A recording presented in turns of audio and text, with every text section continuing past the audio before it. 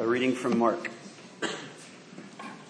A leper came to Jesus begging him, and kneeling he said to him, "If you choose, you can make me clean." Moved with pity, Jesus stretched out his hand and touched him, and said to him, "I do choose, be made clean." Immediately the leprosy left him, and he was made clean. After sternly warning him, he sent him away at once, saying to him, "See that you say nothing to anyone, but go, show yourself to the priest, and offer for your cleansing what Moses commanded as a testimony to them." But he went out and began to proclaim it freely and to spread the word, so that Jesus could no longer go into a town openly, but stayed out in the country. And people came to him from every quarter. The word of the Lord.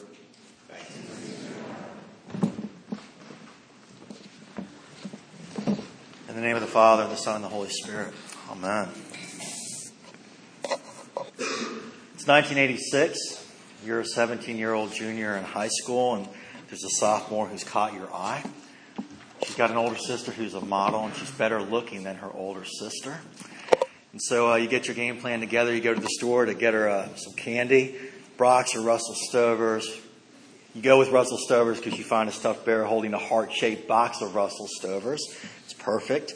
You arrive at school with your game plan between second and third period. You're going to go to the hallway where her locker is, where she's always standing there, and give her the Valentine, ask her out for a date for that night. So toward the end of second period history class, your palms start to sweat, your heart starts to race, the bell rings. You got your candy and bear under your Levi's denim jean jacket. You go out into the hallway, you turn the corner, and there she is talking to some friends.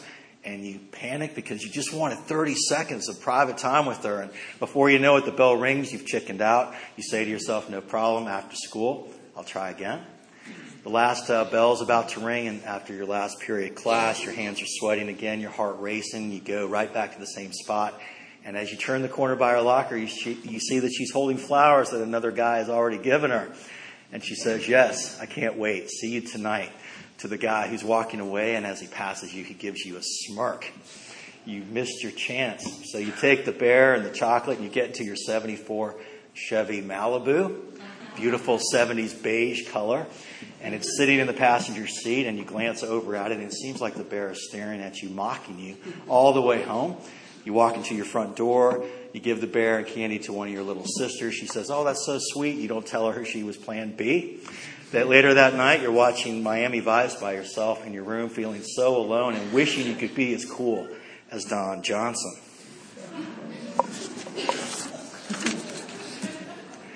Sometimes our expectations don't line up with reality, right? You all have been there. And Valentine's Day, obviously in a couple days, it's kind of a mixed bag. I mean, from little kids to adults. I was talking with our confirmation class today about that. In elementary school, you have to give every kid in your class a Valentine. And so you sit down with, the box of, Snoopy Valentines or Ninja Teenage Mutant Turtle or whatever kind of Valentines you gave. And you spread them out and you figure out, well, which one am I going to give to the one I sort of like? And which one do I give my best friend? And which one do I give to the weird kid? Because you don't want to send the weird kid the wrong message on Valentine's Day. It's very stressful. And even as adults, Valentine's Day can be like exciting and thrilling and, but it can also provoke a lot of anxiety because rarely are the flowers and candies, without strings attached, right? And if you're alone on Valentine's Day, it's like the loneliest day of the year. It's like, get me to February 15th now, right?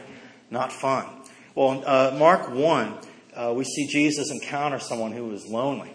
Every day of the year, a leper. And to be a leper in Jesus' day meant that you were ostracized. You were literally on your own. In fact, listen to what the Bible said in Leviticus about lepers. "The person who has the leprous disease shall wear torn clothes. Let the hair of his head be disheveled. He shall cover his upper lip and cry out, 'Unclean, unclean.' He shall remain unclean as long as he has leprosy. He shall live alone. His dwelling shall be outside the camp." So if you were a leper in Jesus' day, it was bleak. Imagine not being allowed to touch or be touched by another human being. Just think about that for a minute. Think about month after month with no hugs, no kisses, no high fives, No pats on the back. Nothing. Imagine people avoiding you when they come into your presence. Mothers turning their kids' faces away from you. They don't want them to see you. Imagine only being able to go to worship if you went to a synagogue that had a screen that would separate and isolate you from everyone else so no one would have to look at you during worship. That's what happened. And so it was one of these lepers who came to Jesus, desperate and broken. If you choose, the leper said to Jesus, you can make me clean. If you choose, you can make me clean. In the Old Testament, there's a lot of passages about choosing to serve the Lord. The most well-known is probably Joshua's charge to Israel. Choose this day whom you will serve. But as for me and my household, we will serve the Lord. You'll see it on Christian mugs and calendars and stuff, right? That's the law. Just choose to serve God. Make the choice. Get it done. Who are you going to serve? Serve God. Interestingly enough, in the New Testament, there's nothing about choosing to serve the Lord. In fact, the New Testament is all about God choosing you. At the Last Supper, Jesus said to his disciples, you did not choose me. I chose you. And the Apostle Paul put it this way, God chose us in Christ before the foundation of the world. Peter said, you are a chosen race. That's grace. It's God's choice, not yours. Well, we're well into February now, and many people have punted on their New Year's resolutions by now. Maybe you're among those. The resolutions, things people choose to do or not do for a year. And resolutions tend to have a relatively brief shelf life, don't they? Oscar Wilde, the famous 19th century English writer, listen to what he said about resolutions. This is from The Picture of Dorian Gray. Good resolutions are useless attempts to interfere with scientific laws. Their origin is pure vanity. Their result is absolutely nil. They are simply checks that people draw on a bank where they have no account. Thank you, Oscar Wilde, right? Do you think the leper chose to be a leper? You think it was his idea or like his life coach recommended that for him? It's not just lepers in Jesus' day. How many people do you know, and maybe you're one of them, that are in circumstances in your life that you would have never chosen for yourself? Could be emotional disorders or, chronic, some kind of chronic medical condition. Could be toxic family dysfunction. Could be insurmountable financial debt. Could be people that are in a marriage where they feel tolerated but not cherished. All sorts of people find themselves in situations they would have never chosen for themselves. And all those situations defy any resolution you might make to choose to get over it. Just choose to serve God. You can't change those circumstances sometimes. What I love about the leper is he knew that at the end of the day, it was up to Jesus. If you choose, the leper said, you can make me clean. Choice was out of his hands. And how did Jesus respond? Mark says that Jesus was moved with pity. The Bible translates that as moved with compassion sometimes. And compassion or pity, that was always Jesus' starting point with people. The Bible says when Jesus saw the crowds, he had compassion with them. He was moved with pity for them because they were harassed and helpless like sheep without a shepherd. You ever felt like that? Well, the gospel is that Jesus cares for you, especially when you feel like that. And Jesus was moved with pity. That's a cool word. Jesus was moved with pity, moved with passion, right? Might as well go both ways. Moved with compassion and pity for the leper. And defying the ceremonial and ritual law of the Old Testament, which forbade anyone from touching a leper lest you be defiled, Jesus stretched out his hand, Mark says, and touched him. May have been the first time in years the leper had been touched by anybody. And Jesus said, I do choose. Be made clean. Jesus' compassionate touch healed the leper. Mark says that immediately the leprosy left him and he was made clean. Brand new start. Have you ever received a compassionate hug that brought you comfort and healing? Maybe it happens when a dad holds his sobbing daughter who's been used and dumped by a boyfriend. Or when a sister hugs her addicted brother and reassures him that she still loves him. Or when friends who've had a massive falling out are reconciled and they just hug it out. It happens when someone knows everything about you your successes, failures, neuroses, the good, the bad, the ugly, the weird, all of it. They not only still love you, they still like you. And they give you a hug to show that. And that kind of compassion, that kind of touch heals people. Makes a difference. And that's what Jesus did. He reached out and touched the leper. Now remember, the leper in Jesus' day had to say, unclean, unclean. He had to literally make sure people knew, you don't want any of this. Stay away. I'm unclean. And a lot of times, people in their hearts, they feel unclean before God. Sometimes they feel unclean because of stuff they did that was totally their fault. And sometimes they feel unclean because of stuff that others did to them that was not their fault at all. And for some people, it's both.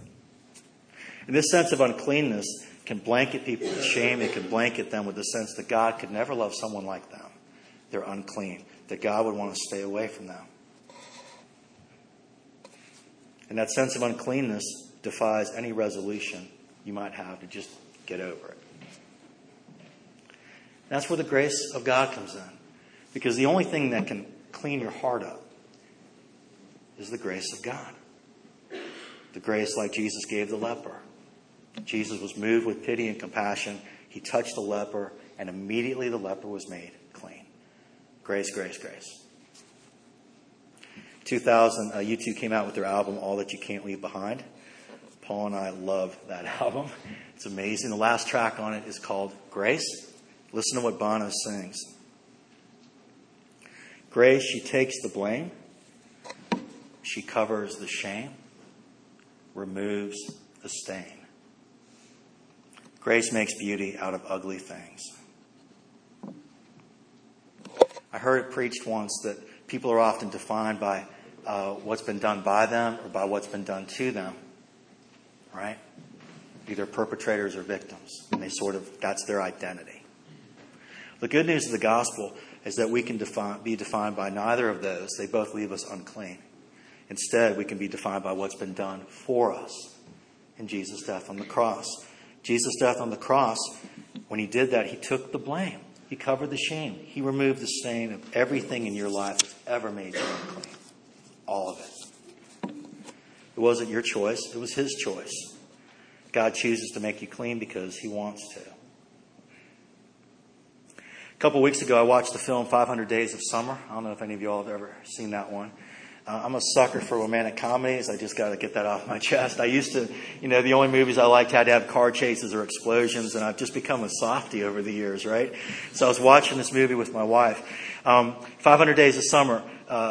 Joseph Gordon-Levitt plays a guy named Tom. He has a 500-day relationship with a girl named Summer, played by Zooey Deschanel. And near the end of the film, Summer breaks up with Tom. And she's moved on, but Tom has not. Tom is devastated. He's trying to get over Summer, and it's not working. Well, later, Summer invites Tom to a party at her house. And Tom's thrilled. And he buys a present, and he gets clothes, new clothes. He gets all decked out. He shows up at Summer's door. And then the movie screen divides into two sections. It was brilliant. Great filmmaking. And there was a one-word subtitle on the left section, Expectations. Right? And the one-word subtitle under the right section, Reality. And you watch both scenarios play out at the same time. So what happens in the expectation section? Well, Tom's greeted by Summer at the door. She's affectionate. She's thrilled that he came. She loves the present. And the whole night, they're kind of giving each other the eye and flirting and all that stuff. And eventually they kiss and they reunite and life is good. That's the expectations.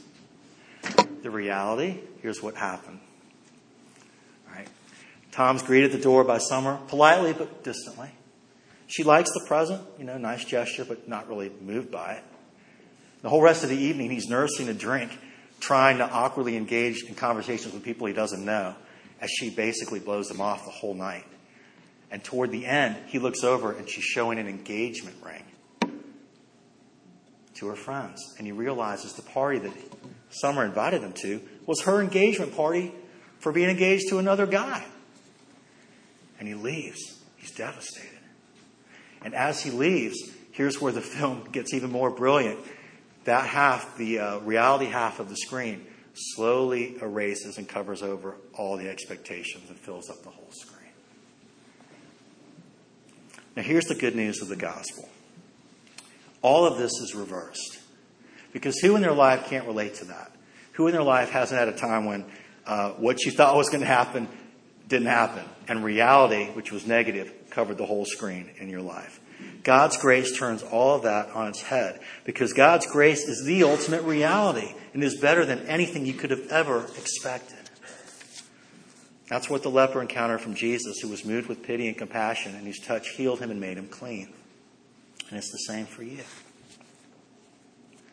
See, the good news of the gospel is that if you feel unclean and your expectations from God are wrath and judgment, the reality is that God gives you grace instead. God has always been and is now moved with pity and compassion for you because he chooses to, because he wants to. And in time, the reality of God's grace will cover the whole screen of your life. All of it. Back to 500 Days of Summer for a minute, because if that's how it ended, it's not really a romantic comedy, right? Pretty dark ending. So here's how it ends. Tom goes to a job interview. He's still trying to get over summer. It's not really happening, but he's trying to get on with his life and move forward, right? Because she's married now to this guy. So he's at a job interview, and he meets this stunning lady who's also interviewing for the same job, and they start talking. And then she introduces herself. Hi, my name is Autumn. And I have to confess, when I saw that, I got choked up. It's like, oh man, that's so great, right? I was totally, and my 10th grade daughter was watching with me. She said, Dad, you really didn't see that coming. Really, Dad? Really, come on. I'm like, God, that's so beautiful, you know? Literally a new season for Tom, right? Brand new start. And that's what happened for the leper. Brand new season, brand new start. So regardless of what kind of Valentine's Day you have this week, be encouraged, because the grace of God and Jesus Christ is a Valentine for every kid in class, including you. And there are no strings attached. Amen.